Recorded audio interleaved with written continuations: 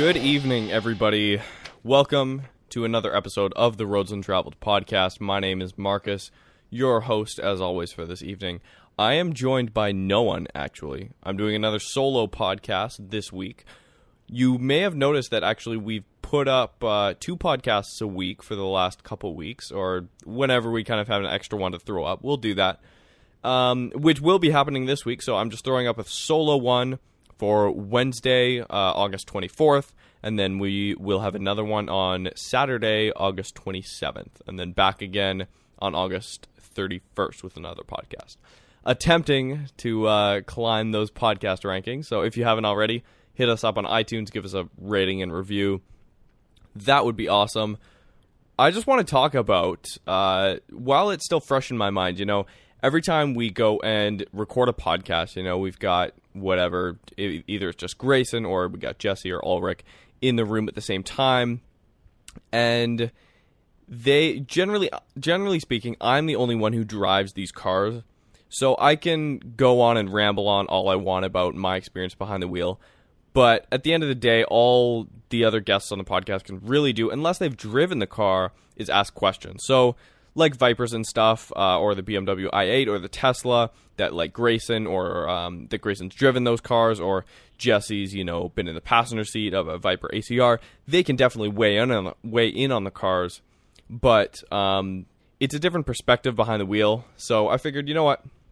While these 3 cars that I'm about to talk about are fresh on my mind, why don't I give you guys just my dedicated thoughts on these cars? So we just uploaded a video, actually a few minutes ago, of a Honda S2000. My first experience behind a Honda S2000. So, previous to this, I had driven a Toyota Corolla AE86 with a Honda S2000, I believe it's the 2-liter AP, whatever the AP1 engine is for that car, about 240 horsepower, a lot less than that in torque, because it's just high revs to like 9,000 RPM, something crazy.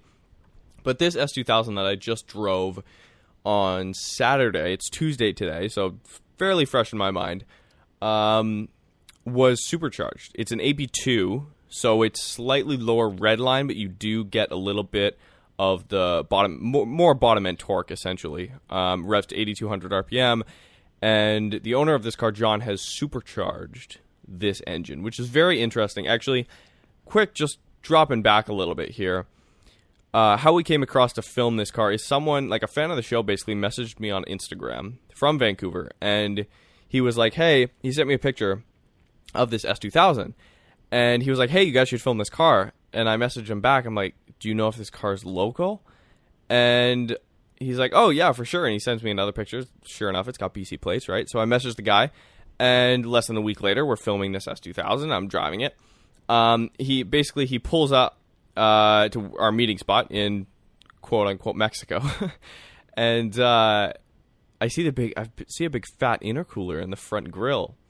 And I ask him, hey, like, what's done to the engine? Because I didn't even really bother to ask him. I was just like, this car looks sick. Let's go film an S2000. Even if it was stock, I'd absolutely love to get the opportunity to drive one of the kind of essential, like, if you're going to have a Honda experience, I feel like the NSX, the S2000, and, like, maybe a Civic or SI or an Integra Type R would be kind of the quintessential, you've got to get behind these cars, right? So with that thought in mind, basically I was surprised. I was like, hey, there's an intercooler. So he pops the hood, and it's got a centrifugal supercharger on it. Basically the only forced induction, method that I have never driven before. The first episode of Roads Untraveled, I drove a 04 Terminator Cobra, thanks to Michael. Drove it for like 5 minutes. I pulled in like second gear. That's about it. And that was obviously roots blower. This was my first time behind the wheel of a centrifugal supercharger, and it's very different. Very different. I kind of describe it in the video, but we have to cut these things down, and in all reality, I drove the car for about 25 to 45 minutes, roughly, in total, between, driving shots when we do, like, the chase shots, what we call the B-roll, and then when I actually do the physical review behind the camera. So first of all, it's nothing like a turbo. It may look like a turbo. It has pretty much nothing in common with a turbo when you're actually putting your foot down. What it does feel like, though, the one characteristic it does take from the turbo is, like a turbo spools up, and you basically, as soon as it spools up, you just get you get pushed back in your seat. Like horsepower does that too, but it does it kind of. It's more the top end generally. It kind of does it just gradually and stuff. With the torque can come on with a turbo. If the turbo spools up quick enough and hard enough, it'll basically just be like a big punch, right? So the supercharger is kind of like that, but not really. It's basically that torque punch that you get quickly with a turbo as it spools up in a matter of like a few hundred RPMs or whatever it is, 1,000 RPMs. It's basically extended. It's a really strange feeling because between like 5,000 and 8,200 RPM, it's kind of just continuously doing that. But at the same time, if you let off the gas and then hit the gas again, it's right there. Like it's basically instant power. Basically, it's very close. There's like turbo lag. If there was a spectrum between, say, the average turbo lag, let's take a 2016 WRX, which virtually has no turbo lag, but I mean it's got turbo lag, and then you've got a S2000 AP2 NA engine, and somewhere in between, the centrifugal supercharger that is on this AP2 Honda S2000 engine is definitely a lot closer to the NA engine for sure. It's way over to that side of the spectrum. Really cool.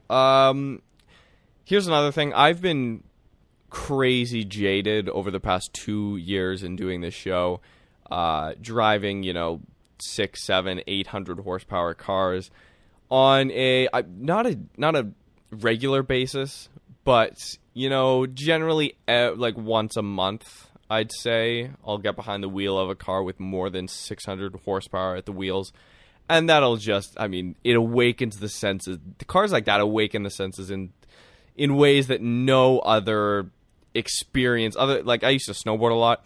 That's another experience that will induce that kind of adrenaline rush for sure. Actually, snowboarding does more to the adrenaline side of things than cars do for me. But anyways, I've become so used to that kind of power that getting in a 363 wheel horsepower S2000 is definitely exciting. And I knew that that's not exclusively what this car was about. The supercharger wasn't there to make it a crazy straight line speed car. I get that.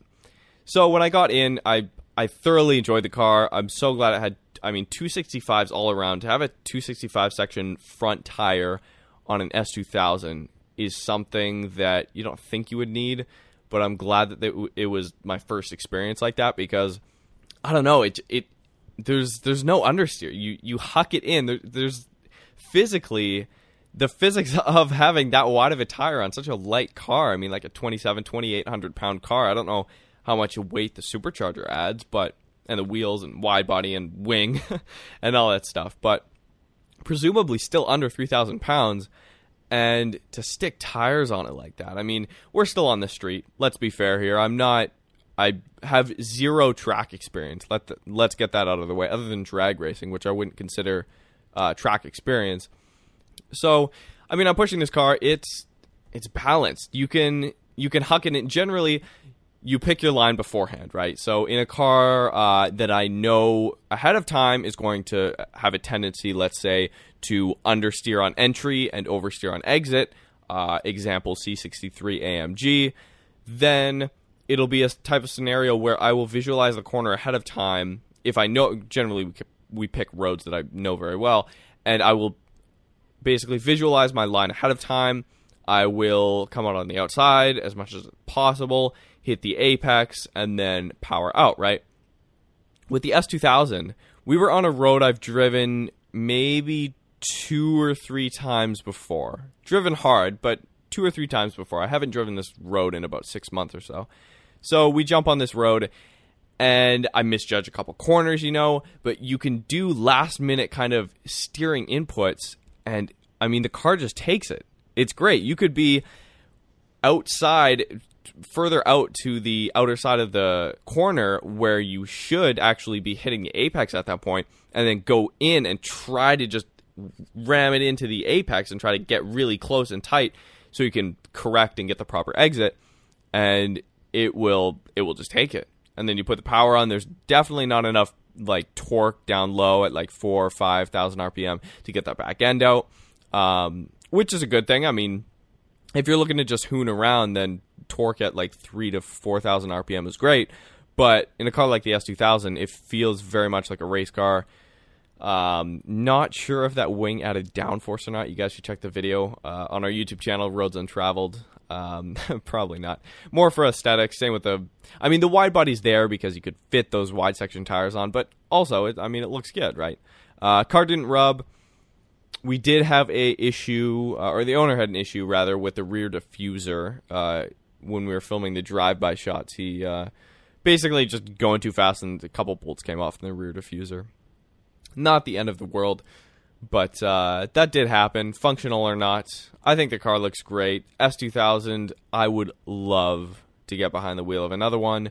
I would love to track one. I would love to get on a track in general, but we will. I'm saving the track discussion for the next podcast with a bunch of our guests and like Grayson and Jesse and Ulrich, because there's some exciting news coming up very soon in the next couple weeks pertaining to Area 27 up in the Okanagan. But that's enough of the S2000. That was a great experience. I would love to drive another one. Shifter feel is another thing. Honda shifter feel never fails, which never fails me, which kind of brings us to our next car, which is the Honda Beat. Yes, I drove a Honda Beat. If you don't know what that is a K car from Japan. All right, so essentially what it is, here, one sec. I'm going to take a sip of my drink here. Pellegrino and Captain Morgan's, if you guys haven't tried it. Anyways, so the Honda Beat is basically a K car, 660 cc's, 3-cylinder engine, essentially a motorcycle engine. I honestly don't know what this engine is out of. I don't know if it started out as a motorcycle engine and they just tossed it in the Honda Beat. No idea. Either way, bottom line is it's got 64 horsepower and who knows the torque. I'm going to guess between 20 and 30 foot-pounds of torque at the crank. But, crank wheel horsepower at this point doesn't really matter. Let's be honest here. But the owner of the Toyota AE86 with the Honda AP1 S2000 engine swap, his friend owns this car. So that's how he came about it. And he has actually already sold it previous to us filming the car. He actually sold it to a customer in Wisconsin, or a private sale. I think he sold it on eBay to a buyer in Wisconsin. So I am driving somebody else's car who lives in Wisconsin, because as per the U.S.'s 25-year import rule, you cannot import something into the U.S. if it is 25 years or older. In Canada, it's 15 years. That's why we get all the Skylines and Silvias and all that cool stuff. But anyways, the Honda Beat, being made from 91 to 96 in Japan, right-hand drive only, it is now available in the U.S. So we were able to drive this car. And I mentioned it in the beginning of the video. Actually, the video's not even out yet when you're listening to this. The video's coming out tomorrow on Thursday. But I hadn't actually thought about this car. It hadn't even crossed my mind. This is how obscure and rare this car is.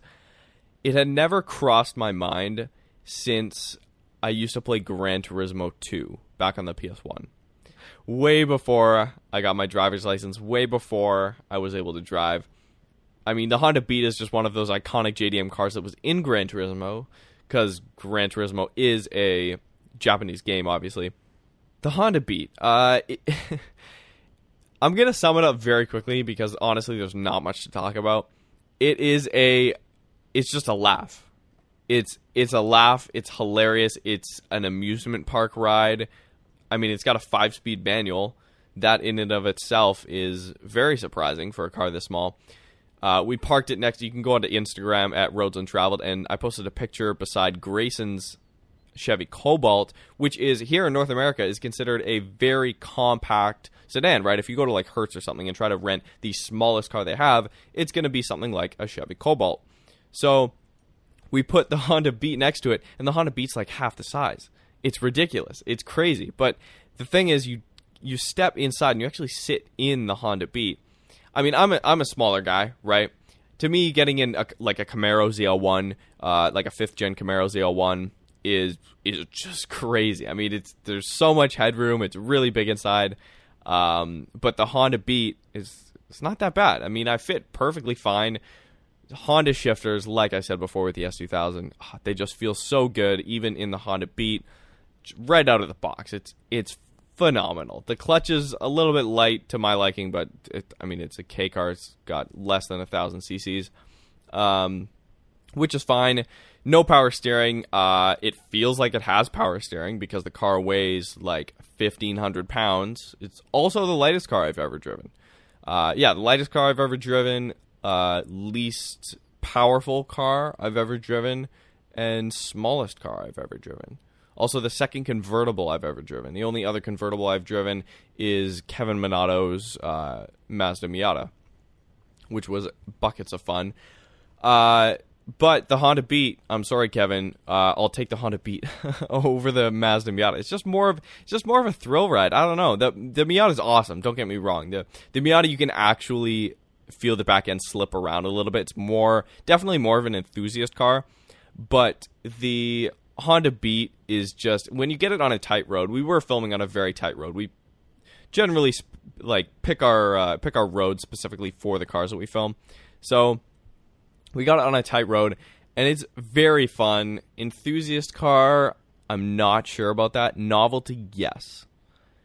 Probably closer to like a third car. Definitely not a first car. There's zero, let me repeat that, zero trunk space in the Honda Beat.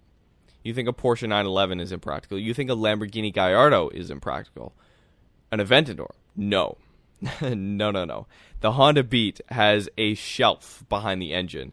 You could probably fit maybe a DVD collection of like 5 to 10 DVDs back there. And then you're packed. Then you're done.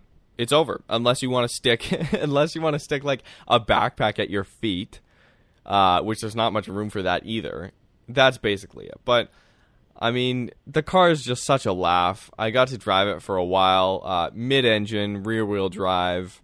I don't know. What the heck else am I going to say about a 64 horsepower car? Anyways, the Honda Beat, if Grace and I were talking about this when we were filming it, the car basically sold. I don't know if I'm even allowed to say this, but I will anyways. The car sold for I think the owner said it was about $5,000 US dollars. For this Honda Beat, it only had 56,000 kilometers on it, which is very low. Body needed some work, but other than that, engine's in perfect shape. Interior's great. Everything like that is great. Tires are great. Wheels are great. Steering, everything else is in great shape. It's just the body needs a little bit, needs a repaint, essentially. But for $5,000, that's a cool car. That's a very cool car. In the next few years, or whenever I have $5,000 laying around, that would be, I would totally buy a Honda Beat, not gonna lie. I don't know what I would do to it. Grayson was talking about, throwing in like a Honda engine because Patrick, the owner of the S2000, who basically came out on the shoot with us and brought the car out for us, he said people do Honda D-Series swaps in these cars, which would make a lot of sense. Upping the power for like 100 horsepower would be great. Even still, the bottom line for this car, and what I'm going to end on this car with, is you don't need a lot of horsepower to have a lot of fun. I know I said earlier that I'm jaded with these high horsepower cars of like 600, 700, 800 horsepower. But here's the thing. I can still thoroughly enjoy, have a smile on my face the entire time, and be laughing and just have a great driver's experience with a car with only 64 horsepower. Or in a car with only 64 horsepower. That is just speaks volumes to just the balance of a chassis and the drivetrain itself, suspension, steering, driver inputs, the fact that it's a convertible, the fact that you can have the top down and we're in the forest, you look up. We saw a bear cub too. There were bears where we were shooting. So, all these things just come together to create a great experience, which is really what I wanted to talk about today on this, I guess, solo podcast. For you guys listening at home, if you're wondering, yes, it is very weird talking into a mic when there's when there's no one else here. So, the last car that I just want to quickly brush over is the BMW E92 M3. These are all cars that we've recently filmed and put out videos on in the last week on our channel. The E92 M3. So, the one I drove wasn't a 6-speed. Unfortunately, much rather would have had the 6-speed, obviously, with any M car. It really sucks because the only M car I've driven with a stick was like a 600 wheel horsepower E36 M3 turbo. So I didn't really get the like, you know, raw NA inline 6 M3 experience with that car. But because the E46 M3 I drove was an SMG, that transmission's god-awful. I wouldn't touch that car with a 10-foot pole. If it had an SMG, I would not buy that car whatsoever. It's fine once you... The only time the SMG is fine, in the E46 M3, let me clarify, is when you're at full throttle. When you're going full throttle, and you're braking hard and downshifting, and when you blip the throttle yourself, and you're going full throttle, you know that transmission works. But every other circumstance, which is 99% of the time, it's terrible. Anyways, E92 M3. Dual clutch transmission. Correct me if I'm wrong, but I'm pretty sure this is BMW's kind of first attempt at a dual clutch. I could be very wrong there, but DCT, paddle shifters, we did launch control. Funny enough, actually, the owner was telling me when we were doing launch control that basically the computer will only allow you to do launch control once every, whatever, like half an hour, 45 minutes, which I found really strange, but I guess it kind of is. I mean, obviously it's to protect the car, I get that, but this is a pretty dated car, so to have that in there, I don't know, it was weird, but we did get the launch control working, took a couple tries. It's fun. It's a really fun car. The one thing, if I had to pick one standout thing, actually, here's two standout things about the E92 M3 that I absolutely loved. First off, the sound of the car. Let me tell you, the E92 M3, that 4-liter V8, is one of the best sounding engines that I've ever gotten behind, that I've ever driven. It had slight exhaust modifications. I don't know exactly what he did to the exhaust. I believe he basically just cleared out some piping, maybe put in like high flow cats or something like that. Basically just maybe got rid of some resonators. I don't know the exact thing, but basically he told us you can do it for a couple $100 in your own garage. So we got in this car. From the outside, oh, it's so loud, and when you're on the inside and you're full throttle, ripping through the gears with the paddles, shifts are, for what my like experience watching YouTube videos of, you know, the new 991 GT3 RS and McLarens and stuff, it's definitely not as fast as I thought a dual clutch could be, but bear in mind this is an older car. This is like a 2008, it's almost 10 years old at this point, so I'm not sticking this as my impression of a dual clutch in general, but still it's not as quick as I would have thought. I mean, it's definitely quicker than the C63 AMG transmission from 2013, which is a lot newer, but it's not really that noticeably quicker, to be completely honest. Let me put it this way, it wasn't noticeable enough that I mentioned it specifically in the video how much quicker it was than the C63. Let's put it that way. The downshifts definitely were a little bit quicker, but even still, paddle shifters, they take a little bit to get used to. The sound of that V8 is great when it revs up. It sounds almost... I've never driven a Ferrari. We'll get to that on the next podcast. Funny story there about the Ferrari that we were supposed to drive in the next couple weeks for the first time. Actually got totaled down in California this week, but we won't talk about that now, but we will talk about that when we have more people on the podcast. But anyways, this V8 just sounds great. If you haven't driven an E92 M3, get out there and drive one. Surprised me in so many ways. The second thing that really stood out to me was how small the car feels. This is something I was not expecting. I'm a small car guy. when you look at the E92 M3, it looks like a normal coupe, right? It's a 3 Series coupe. It's not small. Cars keep getting bigger and bigger with every passing year, and that's not something I enjoy, but something you have to live with. And you walk up to the E92 M3, and it looks like a decently sized car. It's not a small car by any stretch, but when you're driving hard, when you're pitching it into a corner and really picking your lines, it feels a lot smaller than it looks, which is a very... honestly, it blew me away. It was one of the best BMWs I've ever driven. Definitely my favorite M3 I've driven, although the E36... I'm taking this with a little bit of grain of salt because the E36 M3 I drove had 600 and some odd horsepower at the wheel. So obviously that was just way, way faster than this M3. But yeah, E92 M3, steering's good. You can step the back end out. Honestly, it's not that much tougher to step the back end out than on the C63. Everybody says the C63 AMG is very tail happy, which is, for sure. It's one of the most tail happy cars I've ever driven. But the E92 M3, when you're up at like 6,000 to 8,000 RPM and you're exiting a corner and you punch it, easily slip the tires in second or third gear. So, anyways, on that note, that was a solo podcast with yours truly. I hope you guys enjoyed it. Actually went a little bit longer than I thought I was going to, but yeah, either way, short podcast when you compare it to some of the other stuff we put out. But like I said, we've got a special podcast actually this Saturday coming out. That was recorded with Grayson, founder of Roads Untraveled, with me, 50-50 partner. And basically he interviewed our friend Eric, and because he actually went over to Toronto to get anyways, he'll tell the story on the podcast. It's a cool podcast, and hope you guys enjoyed this. Be sure to go onto iTunes, rate and review the podcast. We really need those ratings.